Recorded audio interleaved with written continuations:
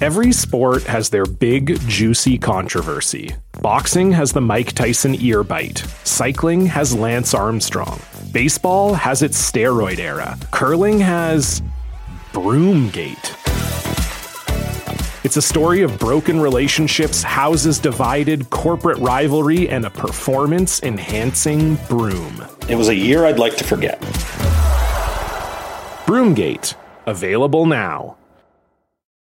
Well, not our favorite way to start the show, Kevin. There's been some difficulties in Calgary with the bubble and a few cases of COVID. How are you holding up? Yeah, it's certainly not the way you want it to be for the final event. Everything's went so well here at the bubble for all these weeks, and yeah, now to have positive cases, it's scary. And I'm hanging in there. We're in our room isolating right now, and then hoping things get better. Warren, we hope it does get better and not worse.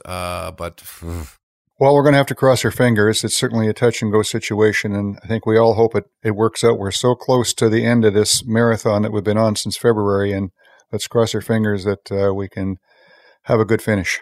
Well, the right guy to talk to about all this, and we're going to bring him on in a minute, is Nolan Thiessen, who is the Director of Broadcasting and Marketing for the CCA, amongst many other things he's doing. But this is the guy who's been dealing with all this COVID situation down in Calgary, and we'll talk to him coming right up. Last Rock, 8th end, up by 2. Should be all there. I don't think I'm white. I don't think you are either. Oh, it's clean. Oh, don't kill it, Ben. Don't kill it. Don't kill it. Line's really good. Line's good. Right on the button, guys. Right here, Last guys. stone for Kevin Martin. They want it on the button. The sweepers are watching it. Fans are on their feet. Kevin Martin goes out as a champion. Cuts him to 1. He will win his final Grand Slam, taking the Players' Championship. Talk about putting an exclamation mark at the end of a career. All he had to do was cut him down. Kevin Martin can celebrate. He is a champion.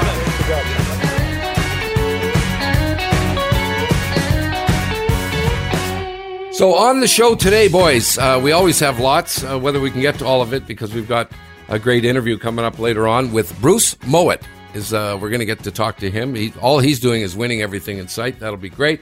A lot of things going on in Calgary. We need to talk to you guys about that with the Women's Worlds. Canada having some difficulty here as it got underway. But right now, there's been not the greatest news happening down at the Women's Worlds. There's been some cases of COVID. So we want to bring on Nolan Thiessen, who is involved in the broadcast of all this stuff. Nolan, it can't be great for you. How are you managing all this, and can you give us an update on what's happening down there?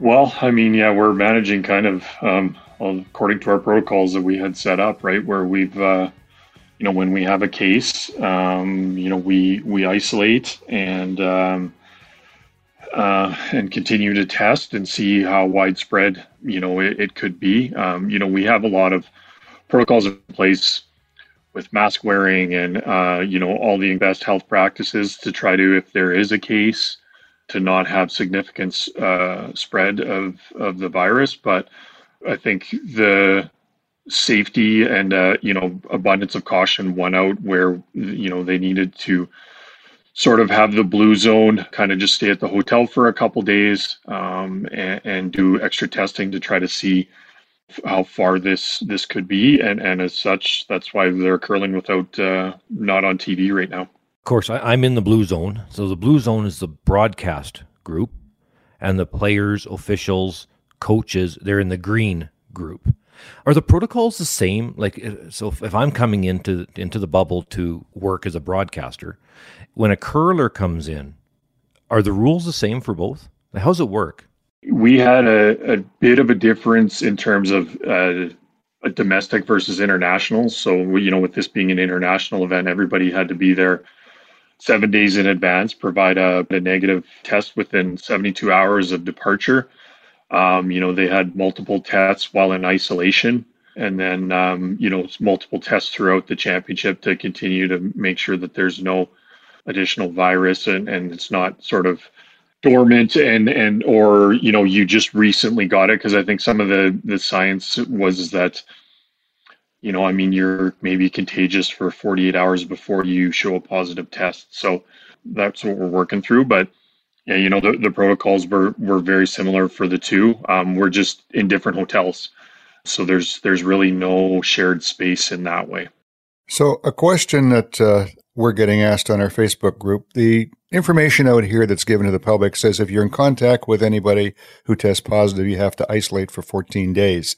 But that doesn't seem to be the situation there. Is there something different with regard to the event you're doing, or do you know how that situation works?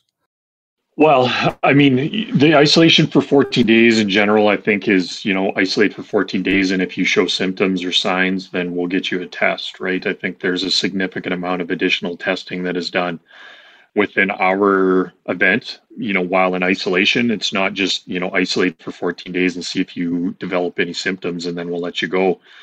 So, yeah, I mean, there's more testing and that can lower the amount of time. But I mean, even still, like, with the arrivals that we had the issue on the athlete side, I mean, they added in additional testing with rapid testing as well as additional PCR testing every day for them in order to just make sure that they didn't have the virus and it showed up, 10, 11, 12 days later.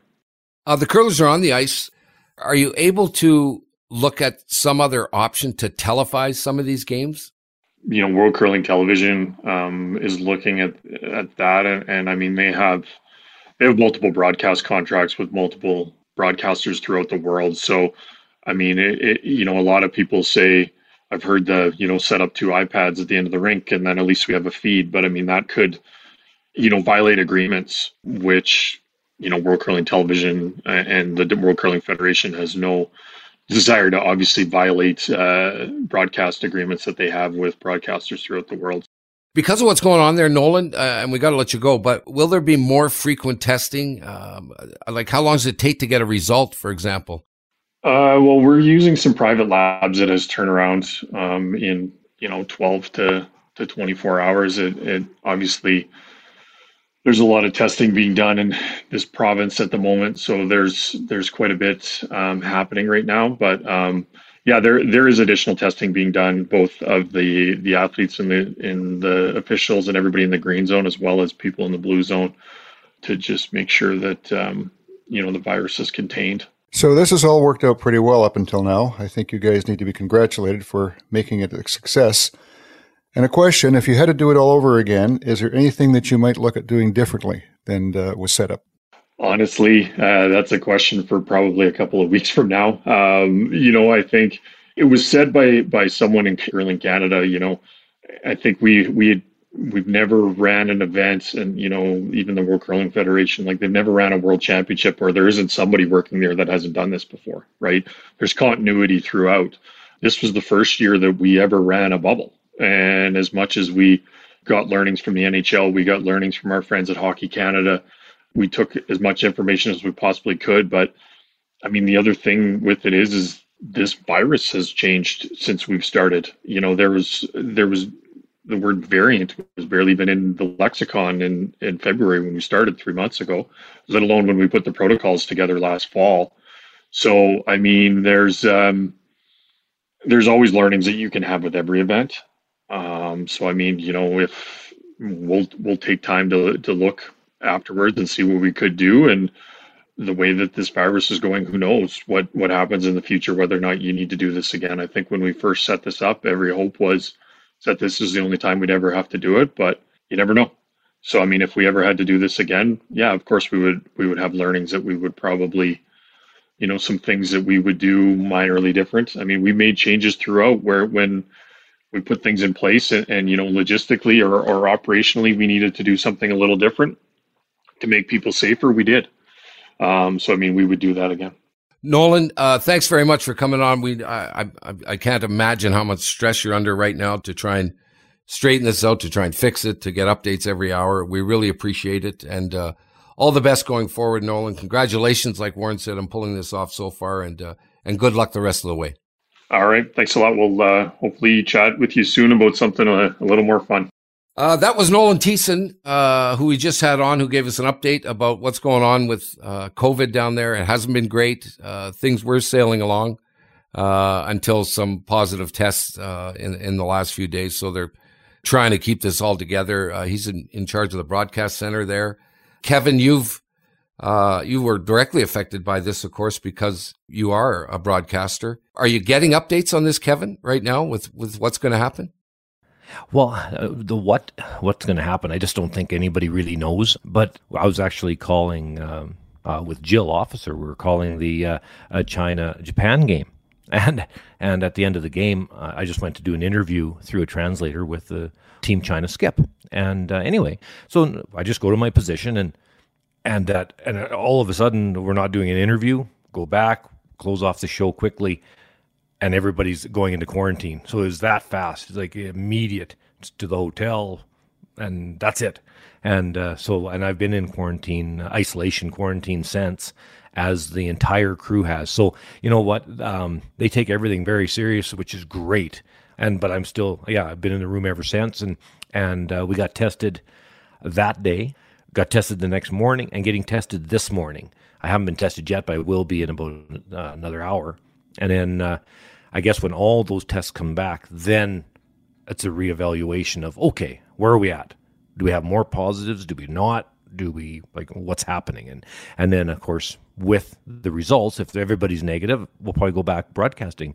If people are positive, then obviously there's more work to do. Well, hopefully better things to come down the road. Let's move on to some more positive talk. Kevin, give us your thoughts so far on the women's curling. Canada not doing great.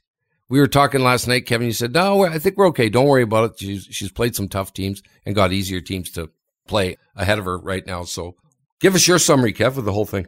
Well, yeah, and hopefully Team Canada can get their game going a little bit more, a little bit better. It's kind of funny, you look at the stats and it's sort of usually the team, everybody's going good, but it's sort of been one person will curl good and somebody else not, and it's not always the same person who's kind of faltering, and so that's kind of not a good situation for somebody in a world championship. But the teams that you would expect to be doing well, Team Sweden, Team Switzerland, and of course Scotland, Eve Muirhead, RCF again doing very well with Alina Kovaleva. The front runners are not surprising. But for Team Canada, it is a surprise, losing that much early. I get a million messages. What's going on with Canada? Well, what's going on is that the rest of the countries are putting a lot of time and effort and resources into curling, because curling is growing at such a fast rate around the world. And, I guess we need to realize that we have to put a lot of effort in to keep up with how well everybody's doing. Warren, you were bringing up some great points about curling for Team Canada, to be a member of Team Canada. And you had, discussed with me last night that there's, 4 or 5 things that people don't really understand with the pressure and how big it is on this stage. Well, it is a huge pressure. And Kevin and I have both been in the experience of having played at the World Championship and not winning. And certainly back in my day, it was fully expected when you went to a World Championship representing Canada, you were going to be the winner. And when you didn't come home as the winner, you were looked at very strangely by people in the curling world as, what did you do? How did you guys blow it? And to a large degree, that pressure still is there, even though things have changed a lot in the last 25 to 30 years. And the fact that there's a lot of Canadians, just like in hockey, that expect their curling teams at the world level to just walk out there and win. And it's not that easy anymore. Well, probably never was, probably after the first few years. But those teams have a huge pressure on them. And I think they put pressure on themselves from that point of view as well, because of what they see around them. And they hear, once you put that maple leaf on your back, it's a whole different story, and you're carrying the country on your shoulders. And you're not, to some degree. I think back again that people have to probably look more inside. They got to start playing for themselves and for their teammates as being the most important thing. And probably narrowing the focus as well, I think, is an important thing, of not looking at the broad spectrum of how many games that are there, is looking at it as a game at a time, an end at a time, probably a rock at a time. And I think to some degree that's what happens, that they get somewhat overwhelmed. And it's unfortunate, because this is a very good curling team, far better than what they have been able to display so far. They're going through some hiccups, but I think it's the pressure that's on them, that when you're there for the first time, which they are as well, which is very, very difficult. And they're playing against countries now who are doing things differently in Canada as well. Canada goes through a kind of a by chance selection of how teams are built. These other countries are now building teams. And there's not very many of them that they become very, very good because they're dedicating practically their entire lives to just curling. And as a result, they're getting themselves just a little bit notch up in many cases. And it's so close right now with that little edge. Sometimes that's all it takes to win. So going forward, it's going to be interesting for Canada. If we continue to do things the way that we have been for the last 40 years with regard to how we structure teams and how we put them together as to what happens, I'm not sure where that will go.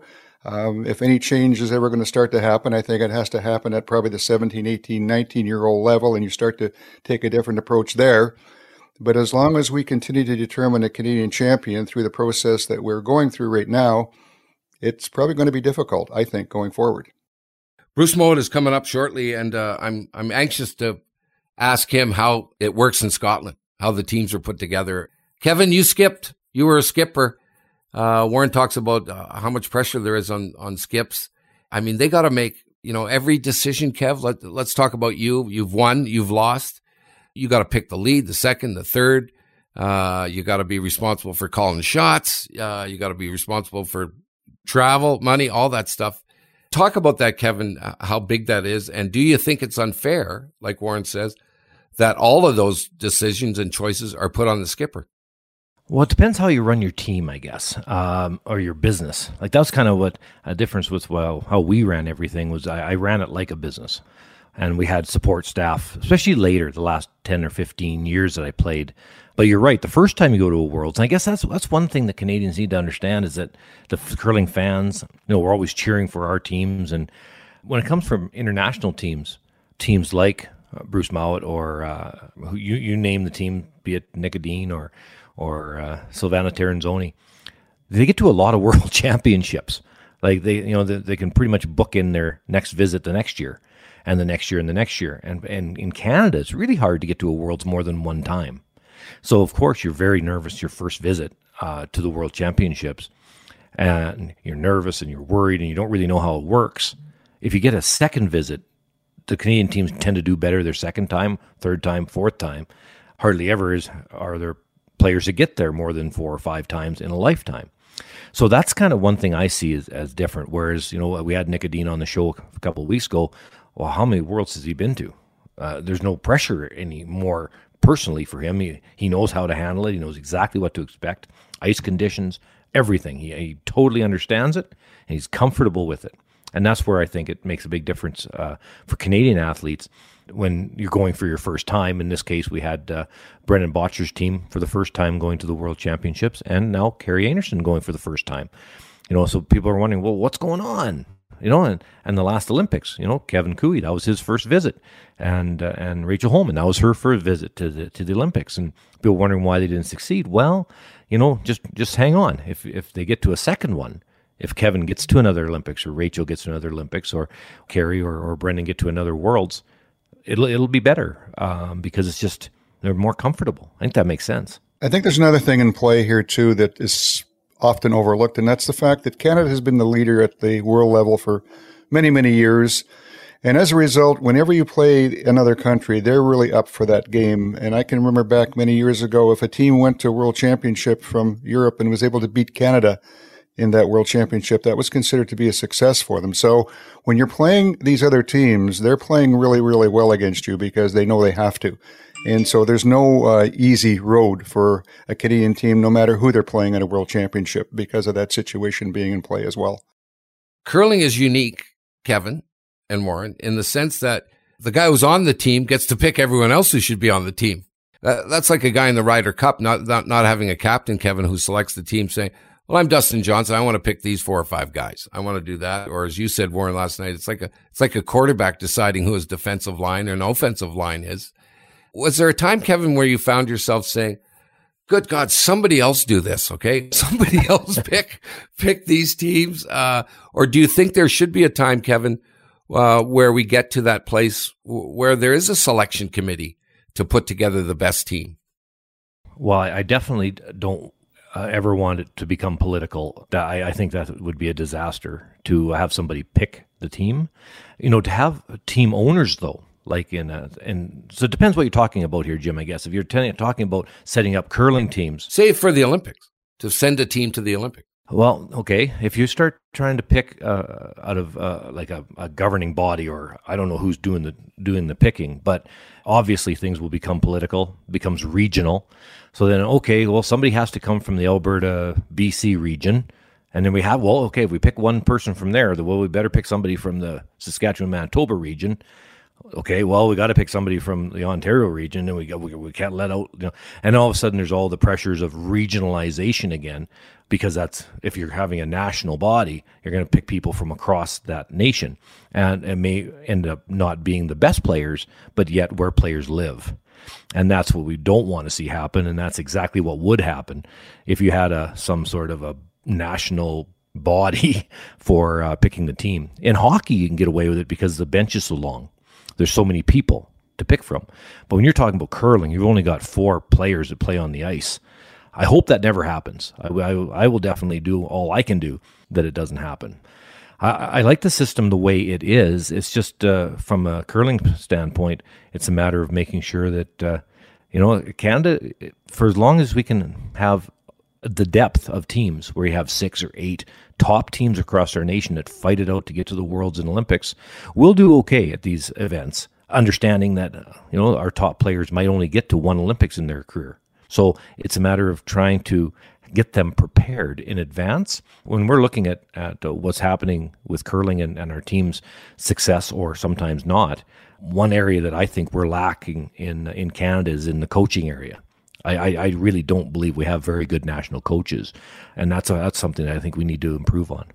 Warren, you must be, when you hear Kevin say that, I know you disagree with this, and I know it drives you bonkers that everyone says you have to pick players from different regions in the country. Yeah, I take a little different take on it than Kevin does. I agree with him. It should not become political in any way, shape, or form, but I think I also agree with him the fact that we've got to get some really good, qualified people at the coaching level in Canada that are able to assess talent like in other sports. And it doesn't necessarily need to be a regional, but I think, again, this has to start at the ages of 18, 19. You can't start doing anything in the way of building teams when people are even in their late 20s. But you start with the young people. And I think what you do is something that we started back in 87. You hold, first of all, development camps where you begin to assess who the talent is coming up when they're 16, 17, 18 years old.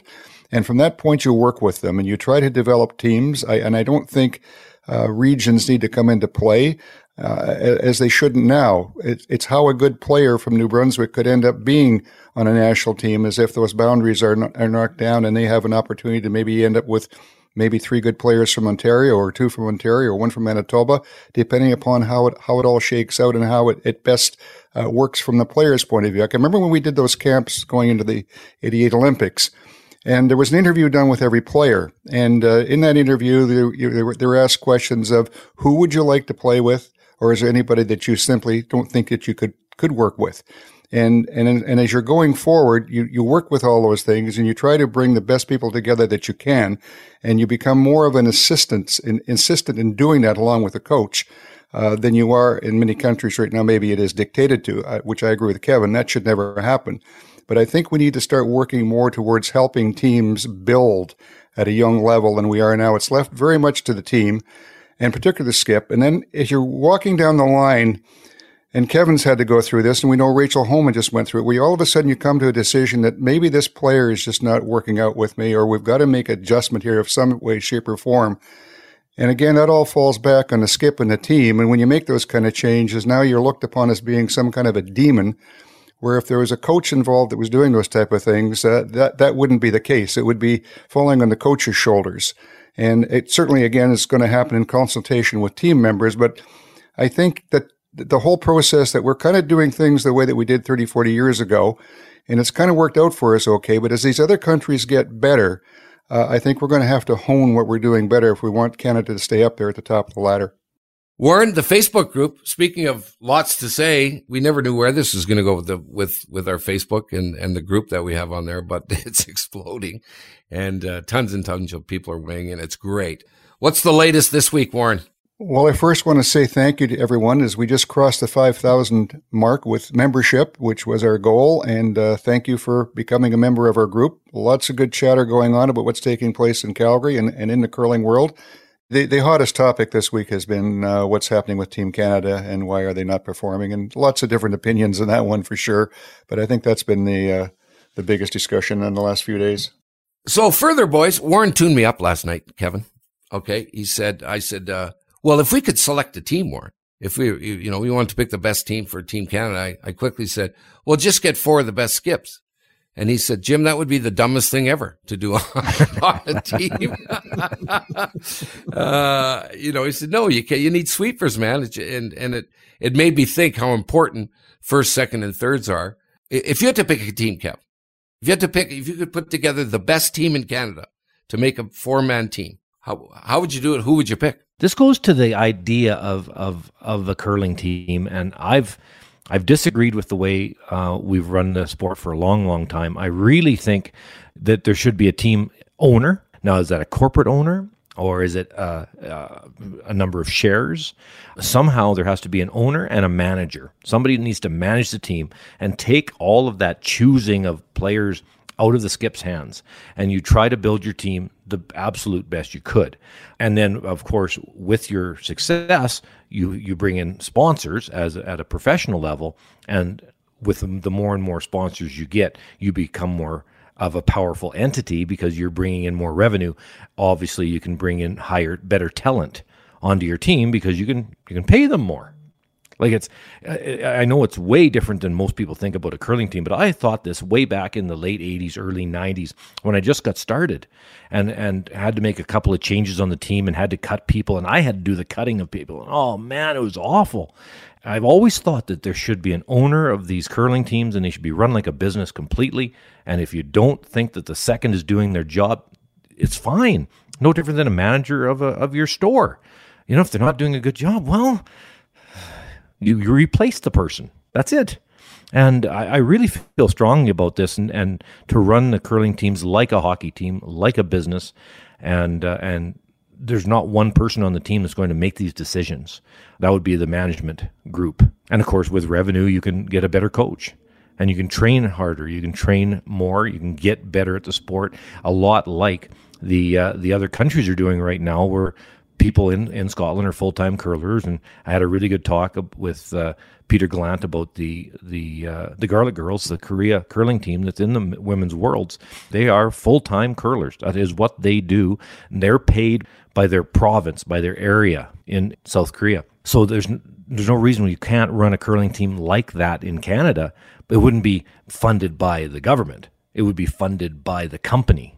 As you build up your business, you build up your brand, the market will tell you what you can afford and what you can't afford. I know it's way different, but I kind of ran our team like that. Unfortunately, I was the manager. That's what I want. I think is really important to have that change. And the curlers become curlers, the general manager, the owner, the coach. They're the ones that are going to run the team from a standpoint of the players. Warren, how did you guys handle it back in your dorm? Were you ever in that awful position to have to tell someone you're no longer part of the team because you're not good enough? Well, it didn't go much different then than it does now, and it was difficult. And I was involved in a couple of situations, and in one case was me leaving a skip. And man, that was never wound that was never healed. And there was no need for that to be the case, because if we were looking at the thing properly professionally, then everybody should understand that, yeah, I don't think this is working anymore, but I'm going to move on. But it has never worked that way. And there's a need for a whole change in how we're looking at this if curling is going to move forward where we all want it to. And as I take a look at things, we haven't changed much since probably the 70s or 80s as how teams are put together, how they're all structured. It goes down to even a 5-person team. And we introduced alternate players back in the Brier in the early 80s because you had a strange situation there. If someone was not able to continue or play, that the team had to play with 3 players. And if they couldn't field 3 players, they had to default the game. So there was no backup and there was nobody else you could bring in. And it's also an issue with an alternate player of maybe you need to rest somebody because they're injured or whatever the case may be. And kind of thought that would become more of a standard of practice, but it hasn't. And I think as we're moving forward, if all this is going to change the way everybody wants it to, we've got to start taking a new approach. And it's not going to start again with the older guys. You got to start with 17, 18, 19-year-olds. And I think the first thing is, again, you got to start holding camps where you start building a book on the players as to what their abilities are and how those abilities are going to change as they go along. And that's the whole aspect of where it's going to begin. And I think what Kevin is suggesting, I think ultimately, yes, that's where we want to go, is where these teams are professional operations and there's a funding position for them, et cetera. But it's got to start somewhere, and I think it's got to start with the youngsters. And whether that's going to happen and how it's going to take place, I don't know. But possibly things happening at the top end quicker than people may anticipate may force that to happen.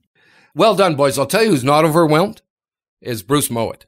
Okay, here's all he's done. He won the World Juniors in 2016. He won the Universiade Games. He's now getting ready for the World Mixed Doubles, which he qualified for. He won the first, these last two slams, Kevin, Princess Auto, and he won the Humpties.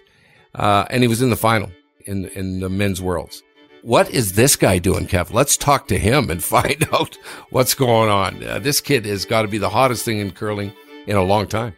No question. He's unbelievable at the age he's at to win all that he's winning right now. He's on a major role, and why not talk to the guy in charge?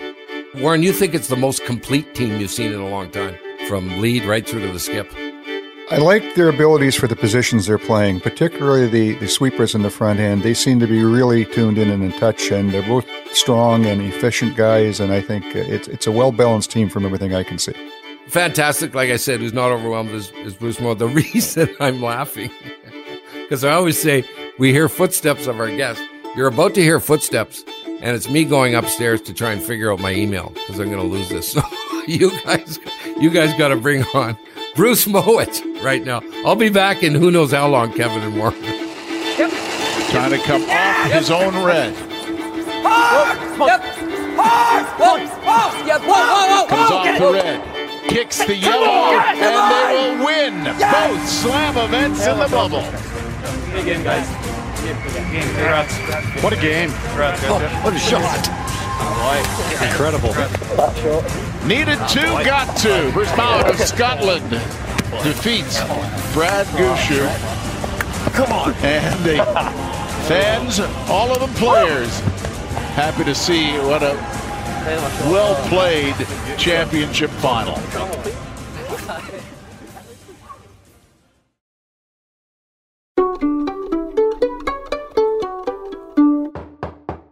All right. Well, we've got a fantastic guest coming up here right now, and it's Bruce Mowat, kind of the king of the bubble. How are you, Bruce? I'm doing well, thank you. How are you? Well, we're doing all right. Yeah, you just got back from Calgary, of course, and the World Championships was a huge success for your team getting to the final. And then, of course, the Grand Slam, the back-to-back Grand Slams, which is an incredible story. But first things first, when did you get home from being in the bubble? It's been about a week now. We flew out on the Monday, so we had the Sunday night after the final to kind of have a wee celebration. We flew out on the Monday and got home on the Tuesday morning. Well, I think you should have celebrated. Yeah.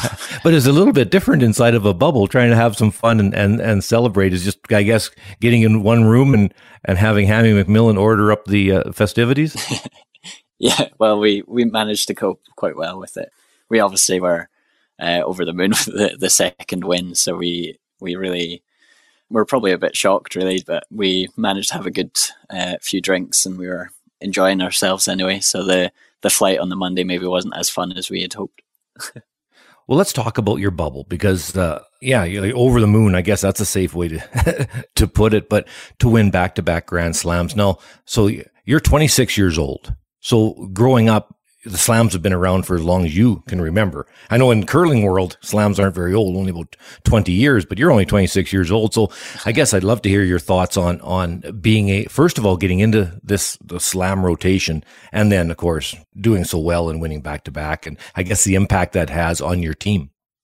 For as long as I can remember in curling, the slams have been going, and it's been something to look up to and to really try and achieve, as in like to get to it would be a great honor. And then the year I won the World Juniors was maybe the first time that they sent a team to the Champions Cup. And I'm not even sure if the Champions Cup was a thing before that, but we won the juniors. We got invited to the Champions Cup in 2016, and that was our first kind of taste of the slams, which as soon as you kind of get that chance to play at something as amazing as the slams, then you don't ever want to give it up, and you're trying as hard as you can to try and get into that top 15 in the world, to get that kind of constant invitation to go and play in all these amazing events across Canada.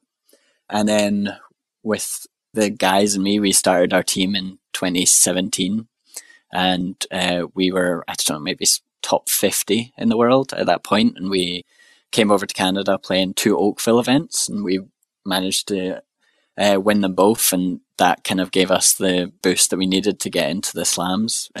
We went to our first slam in Sault Ste. Marie. We ended up winning it, which it was unbelievable at that time for us, and we went into play, I think, maybe 3 or 4 of the slams that year. So from that point on, we've never really looked back, and we've enjoyed every moment we've had at each and every slam that we've played. Well, Bruce, again, congratulations on some magnificent accomplishments at the age of 26. You guys are a super team, and certainly I think you've got a lot of winning ahead of you. I've noticed some interesting things about you guys, and listening to you in RF mics as to how you analyze things, and certainly what other people have said, that you've kind of taken the game to some degree to a different level. The term I've heard is intellectual curiosity. I know you're into analytics and data statistics with regard to curling. And I guess I have a couple of questions. The first one is, what exactly are you guys doing that might be a little different from the norm when it comes to analytics? It's a good question. I mean, I don't think we're rewriting the book or doing anything crazy. I think we're just really paying attention to the data that is being provided to us. And we're really trying to focus on what we are best at, which seems to be when we're up in the game, then we're really quite solid. We don't tend to let people in or back into the game as much as possible, or those kind of things. Like it's hard to tell you what we're doing that we're not even that sure. We're just kind of trying really hard to be aware of every situation out there, and it seems to be working for us. Jim Jerome just came to the door, so let's let in Jimmy. Hey, Jimmy. Yeah. Come on in, Jim. Yeah, I apologize. So, where have you been? Well, you know me and computers, you guys. I'm really sorry. I'm sorry to our guest. I don't even know what to do. Okay, and Jim, meet Bruce. Bruce, meet Jim. Hi, Jim. I wanted to talk to you, Bruce, because you're the greatest thing to come out of Scotland since Braveheart. What's the pressure like for you, Bruce, in Scotland? I mean, as much as I make fun of that, quite seriously, with all you're doing is winning right now. How's the country? They've grabbed you by storm? What's happening for you? Yeah, I guess a lot of attention is kind of be put our way more in the curling community than outside of it. But we are starting to see some kind of media attention, which is great. A lot of it's normally focused on Eve and the girls. But we're obviously glad to have some of it and to try and boost curling in Scotland as well. Beautiful. All right, so back to our question, Bruce, and we were talking a bit about analytics and statistics, and I've been of the opinion for quite some time now that curling simply doesn't collect enough data on its teams, on its players, and there's a lot of things that, from an information point of view, that could be expanded upon that would able to put it more like other sports. What are your thoughts on that? Do you think there's enough data being compiled, or do you think there should be more? I always think that there could be more. The stuff that we're gathering, it's like on each team. So it's really good that we can go into a game and we know if we're playing Nicholas, we'll try and do a certain thing that's maybe different when we play Brendan, or all these different things. Like you're never going to be able to have enough data, in my opinion. But what we are doing right now is quite a lot. And yeah, as I say, it has worked for us, and we're quite happy to have all that information that we're playing against the greatest teams in the world right now, and we're hopefully going to be seen as one of them soon, if not now. I think you already are being viewed as one of them. Hey, I want to go a little bit further on this, because Mike Harris and I, we talk all the time about all kinds of things, and one thing that we've been talking about lately is with your team is obviously how quick you've grown to be one of the top teams in the world. You're only 26 years old, so that's very young. So I'd like to hear, I want to talk about your training, because your team all throw it very similar. And you made a statement after you won the Players, which was very interesting on the interview, your championship interview, that COVID might have helped your team because it gave you more time to train and get stronger and get better. So mechanically, let's talk about mechanics first. Your team throws it, all four of your members throw it very similar. So I guess from a practice standpoint, we have a lot of young people that listen to this podcast. I guess, how do you approach a practice session in regards to trying to throw the rock, all four of you similar? We do a lot of individual sessions with our coach, Alan Hanna, and we always try and have said for the past few years that we want to be able to throw it the same. It kind of makes my job easier as a skip, so I know exactly what's coming down the ice towards me, rather than having to know 3 different releases plus my own. So that's something that we really focused on this year, was to make sure that we're, if not throwing it similar, or at least pretty close to each other. But what we started to do in our individual sessions was to notice how many rotations we were doing, how many, or if we were sliding a wee bit narrow, were we backing it? If we were sliding a wee bit high, were we still going to try and throw it good? Like all these kind of things that would probably come natural to most teams. And then we're trying to take it a wee bit further by making sure that we're always being positive. We're always trying to give it that 5-6 rotations where we're doing those things that's maybe a bit different to what you normally see. I think like teams were mentioning that quite a lot to us when we were at the World. So the Grand Slams, I don't think a lot of people had done or seen that many rotations, and we're not saying that it's the right thing to do. I guess what's the purpose of that with Alan Hanna, your coach, and well, I guess why would you put that many rotations on? What's the thinking behind it? What's the purpose? Well, we think we can manipulate it a bit more with the sweeping as well. Like if you've got a bit more curl, or it's straighter, then you're going to get a late finish with the rotation. I don't know if it's a real science or not. Like I'm not a genius at it by any stretch of the imagination, but it's just what we've seen, and we're getting that late finish. I think the Worlds and the Slams ice was perfect for our team. It was really straight for hits, and it was curling that 4 feet consistently. So we were really able to kind of dial into the ice, and we were able to curl it when we can, because we've got 2 of the best sweepers in the world, I think. So do you feel that your directional sweeping is a little more effective with the more rotations? Is that part of your thinking? Yeah, I think so. It's what I'm seeing. But then again, you're seeing like some amazing sweepers in different teams, like Brad and Carrick. They're really able to move that stone when they need to, and they're really able to hold it straight. So it's maybe just the sweeping, but we're trying to figure out if it's got anything to do with the rotations that we're putting on as well. You know, curling is unique in the way that you don't have to try out to make a team. It's picked. You get to go out and pick your team. At least that's the way it is in Canada, for sure, where a skip just puts a team together. And again, they get to select whoever they want.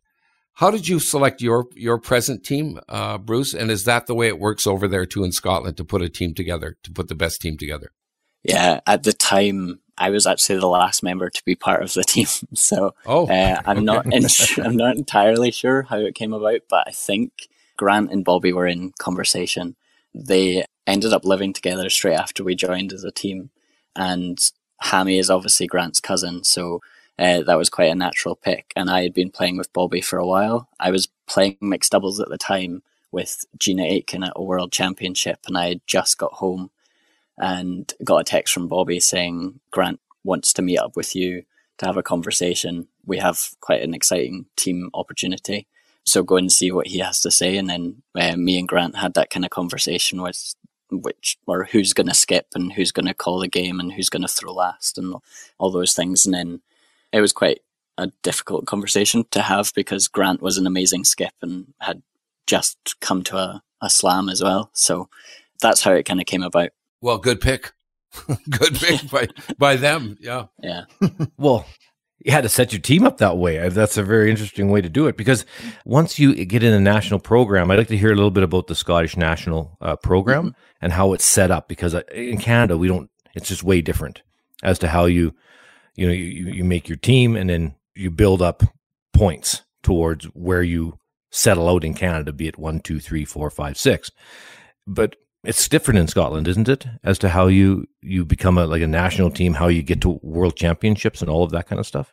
Yeah, It's actually changed since we joined as a team. When we were doing it, we obviously got to pick our team, but now it's turned into a selection as individuals, and then you become a team when you get into the program.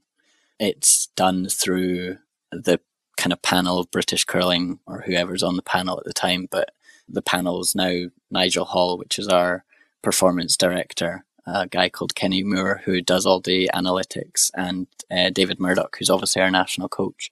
And they have selected individual athletes, and then they combine the teams. So it's a bit different to what the Canadian system is, but I've not had to go through it yet because I've not changed my team in 4 years now. So until that day comes, I don't really know how I'd feel. Well, I think it's safe to say you don't have to worry about it. How did you get involved in curling, Bruce? Yeah, I think I have quite a weird story. So none of my family have ever curled. It's just something that my dad had read in a newspaper saying that the junior club in Edinburgh were looking for members. So I think I was 6 at the time, and my dad took my brother, who is 2 years older than me, along to try it. And I kind of had to sit and watch and look through the glass, and Colin looked like he was having a lot of fun. So I got very jealous, and a year later I forced my parents to let me go. We were not meant to start until we were 8, but at the age of 7 I got onto the ice, and I'd never really stepped off the ice, to be honest. So you're playing in the World Mixed Doubles. This is another part of the sport that you've certainly been an integral part of. What's your opinion of mixed doubles as far as how do you enjoy it compared to 4-person, and what do you think the future at the world level might be for mixed doubles? Well, personally, I love mixed doubles. I think it's a great sport. I've been playing it since, I think, 2012 was the first time I played it. I used to play it with Gina Aitken, and we, I think, went to 4 world championships together. We were really young at the time, so I'm not really sure how we got on. I think we got to 1 semi-final and came 4th in the end. But I've loved the sport. It's kind of, for me, it's really exciting. It's fun that I get to sweep. I get to kind of move around more, so I'm in a t-shirt, which is nice, but like it's a totally different energy that I need to bring when I play mixed doubles. Like when I'm skipping, I love to be calm. I don't like to get too hyped because I think that affects my game, but in mixed doubles I need to have that energy to be able to sweep as much as possible, or to throw the kind of run back quadruple that you're probably going to have to face at some point in your mixed doubles career. But yeah, I think just knowing angles and playing everything into the middle it's just so exciting. Every end is different, and I love it.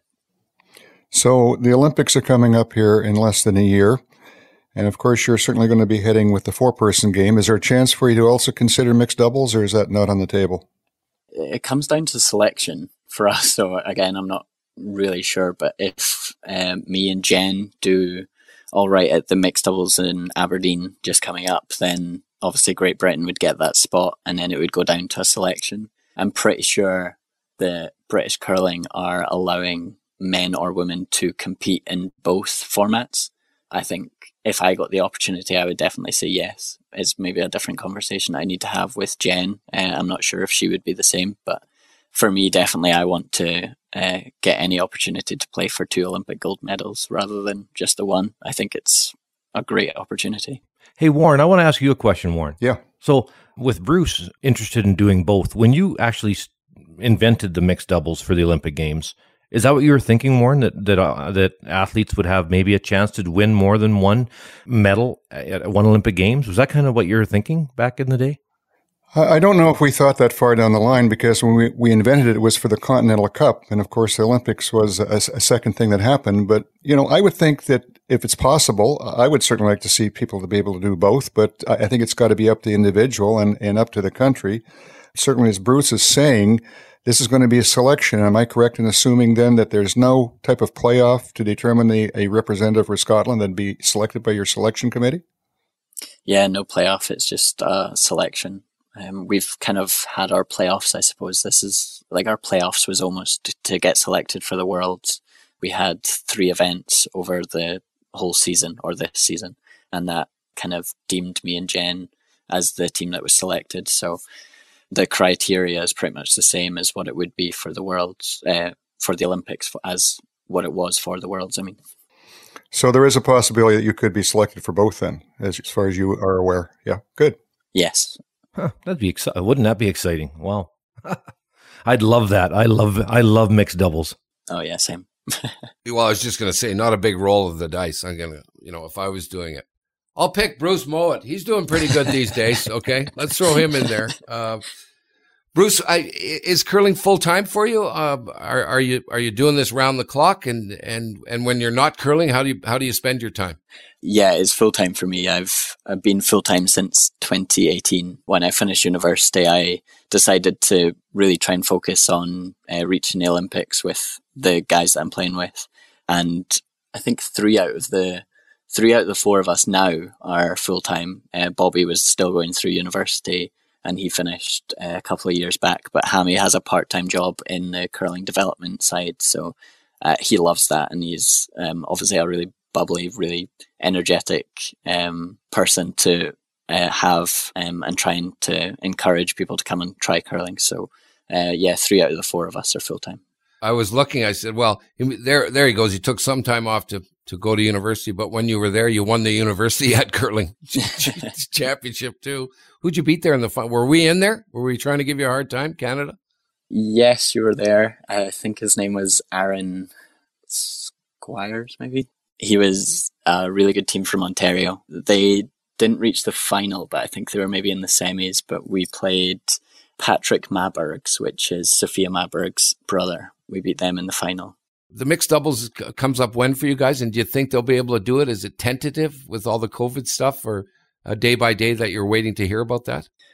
So Scotland's actually doing pretty well in terms of cases. We've just pretty much opened up everything again to an extent, I suppose. We've not got restaurants are back open and shops are back open. So I'm pretty confident that it will be able to go ahead. It's just if countries are able to travel into Scotland, that would probably be the biggest problem. But for me right now, I'm just going to probably go and watch some TV, chill out, because it's 5 o'clock here and I don't really have much to do for the rest of the day. Are you a Netflix guy? Well, I've been watching, I think it's Schitt's Creek, which is a bit scary to say, but it's the best. It's the best. I got some of my Canadian friends told me to watch it, and I love it. So yeah, I've been watching that a lot, and I'm probably going to go back and watch it now, to be honest. You gotta. Yeah, you gotta. Well, listen, Bruce, thanks a million for doing this. Schitt's Creek is fantastic, by the way. I've watched every show twice. It was so good. So thanks very much for coming on. All you're doing is winning these days. So the mixed doubles, this show, if other skips are smart, they'd be listening to you these days about what you're doing. Congratulations on a fantastic career so far and all these victories that you've done. And hopefully we can talk to you down the road, Bruce. Yeah, thank you very much, and thanks for having me. Thanks, Bruce. Good luck. Hey, thanks a lot, Bruce. Cheers.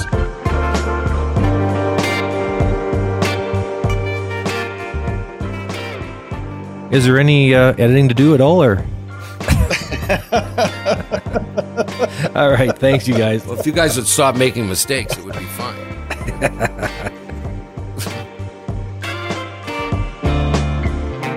Well, that was a good show. What a great interview. Thank you. First of all, thank you for Nolan Thiessen for coming on to give us that update, to squeeze us in. We really appreciate that.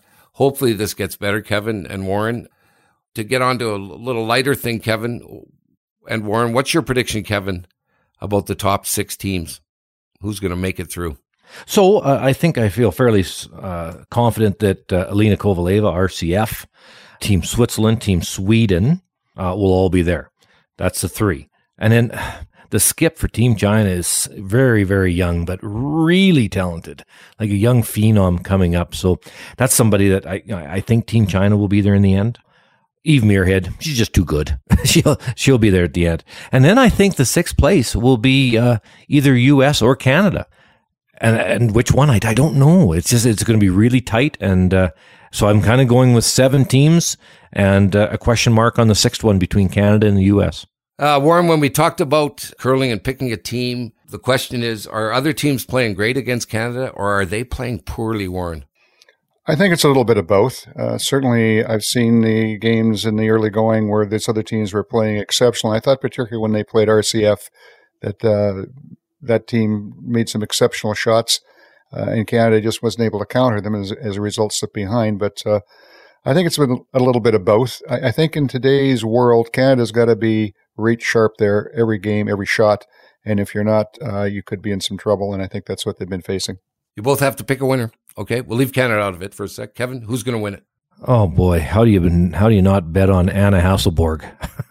She's so good. That'll be yours. Warren, you got to pick one. Well, I guess if I was to simply look at what one team has shown us so far, I would suggest Anna Hasselborg. But I think there's so many teams that are so very close. Switzerland, I think they're the defending champions from 2019, and I think they've been playing pretty well as of late, and they certainly could be there in the finish as well.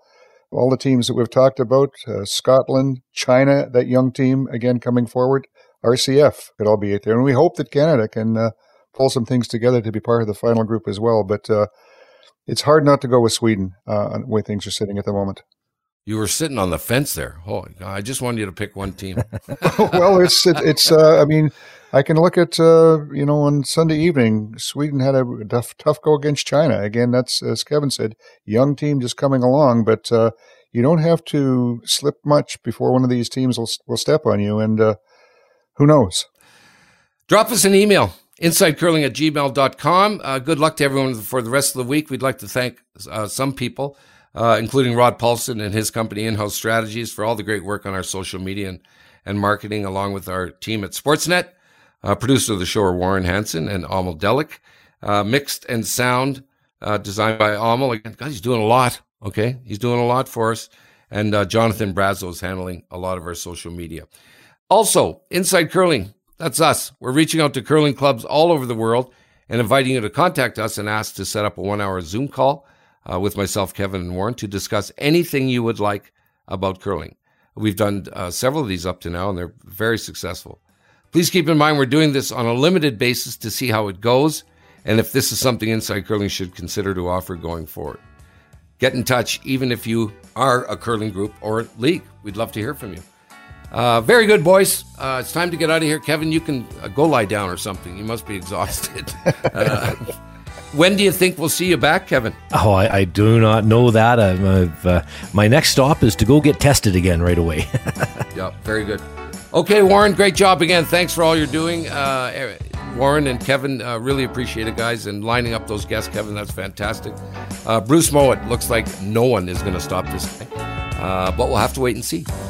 Very good. Thanks, everyone, for tuning in. You've been listening to Inside Curling. We'll be back next week with another show.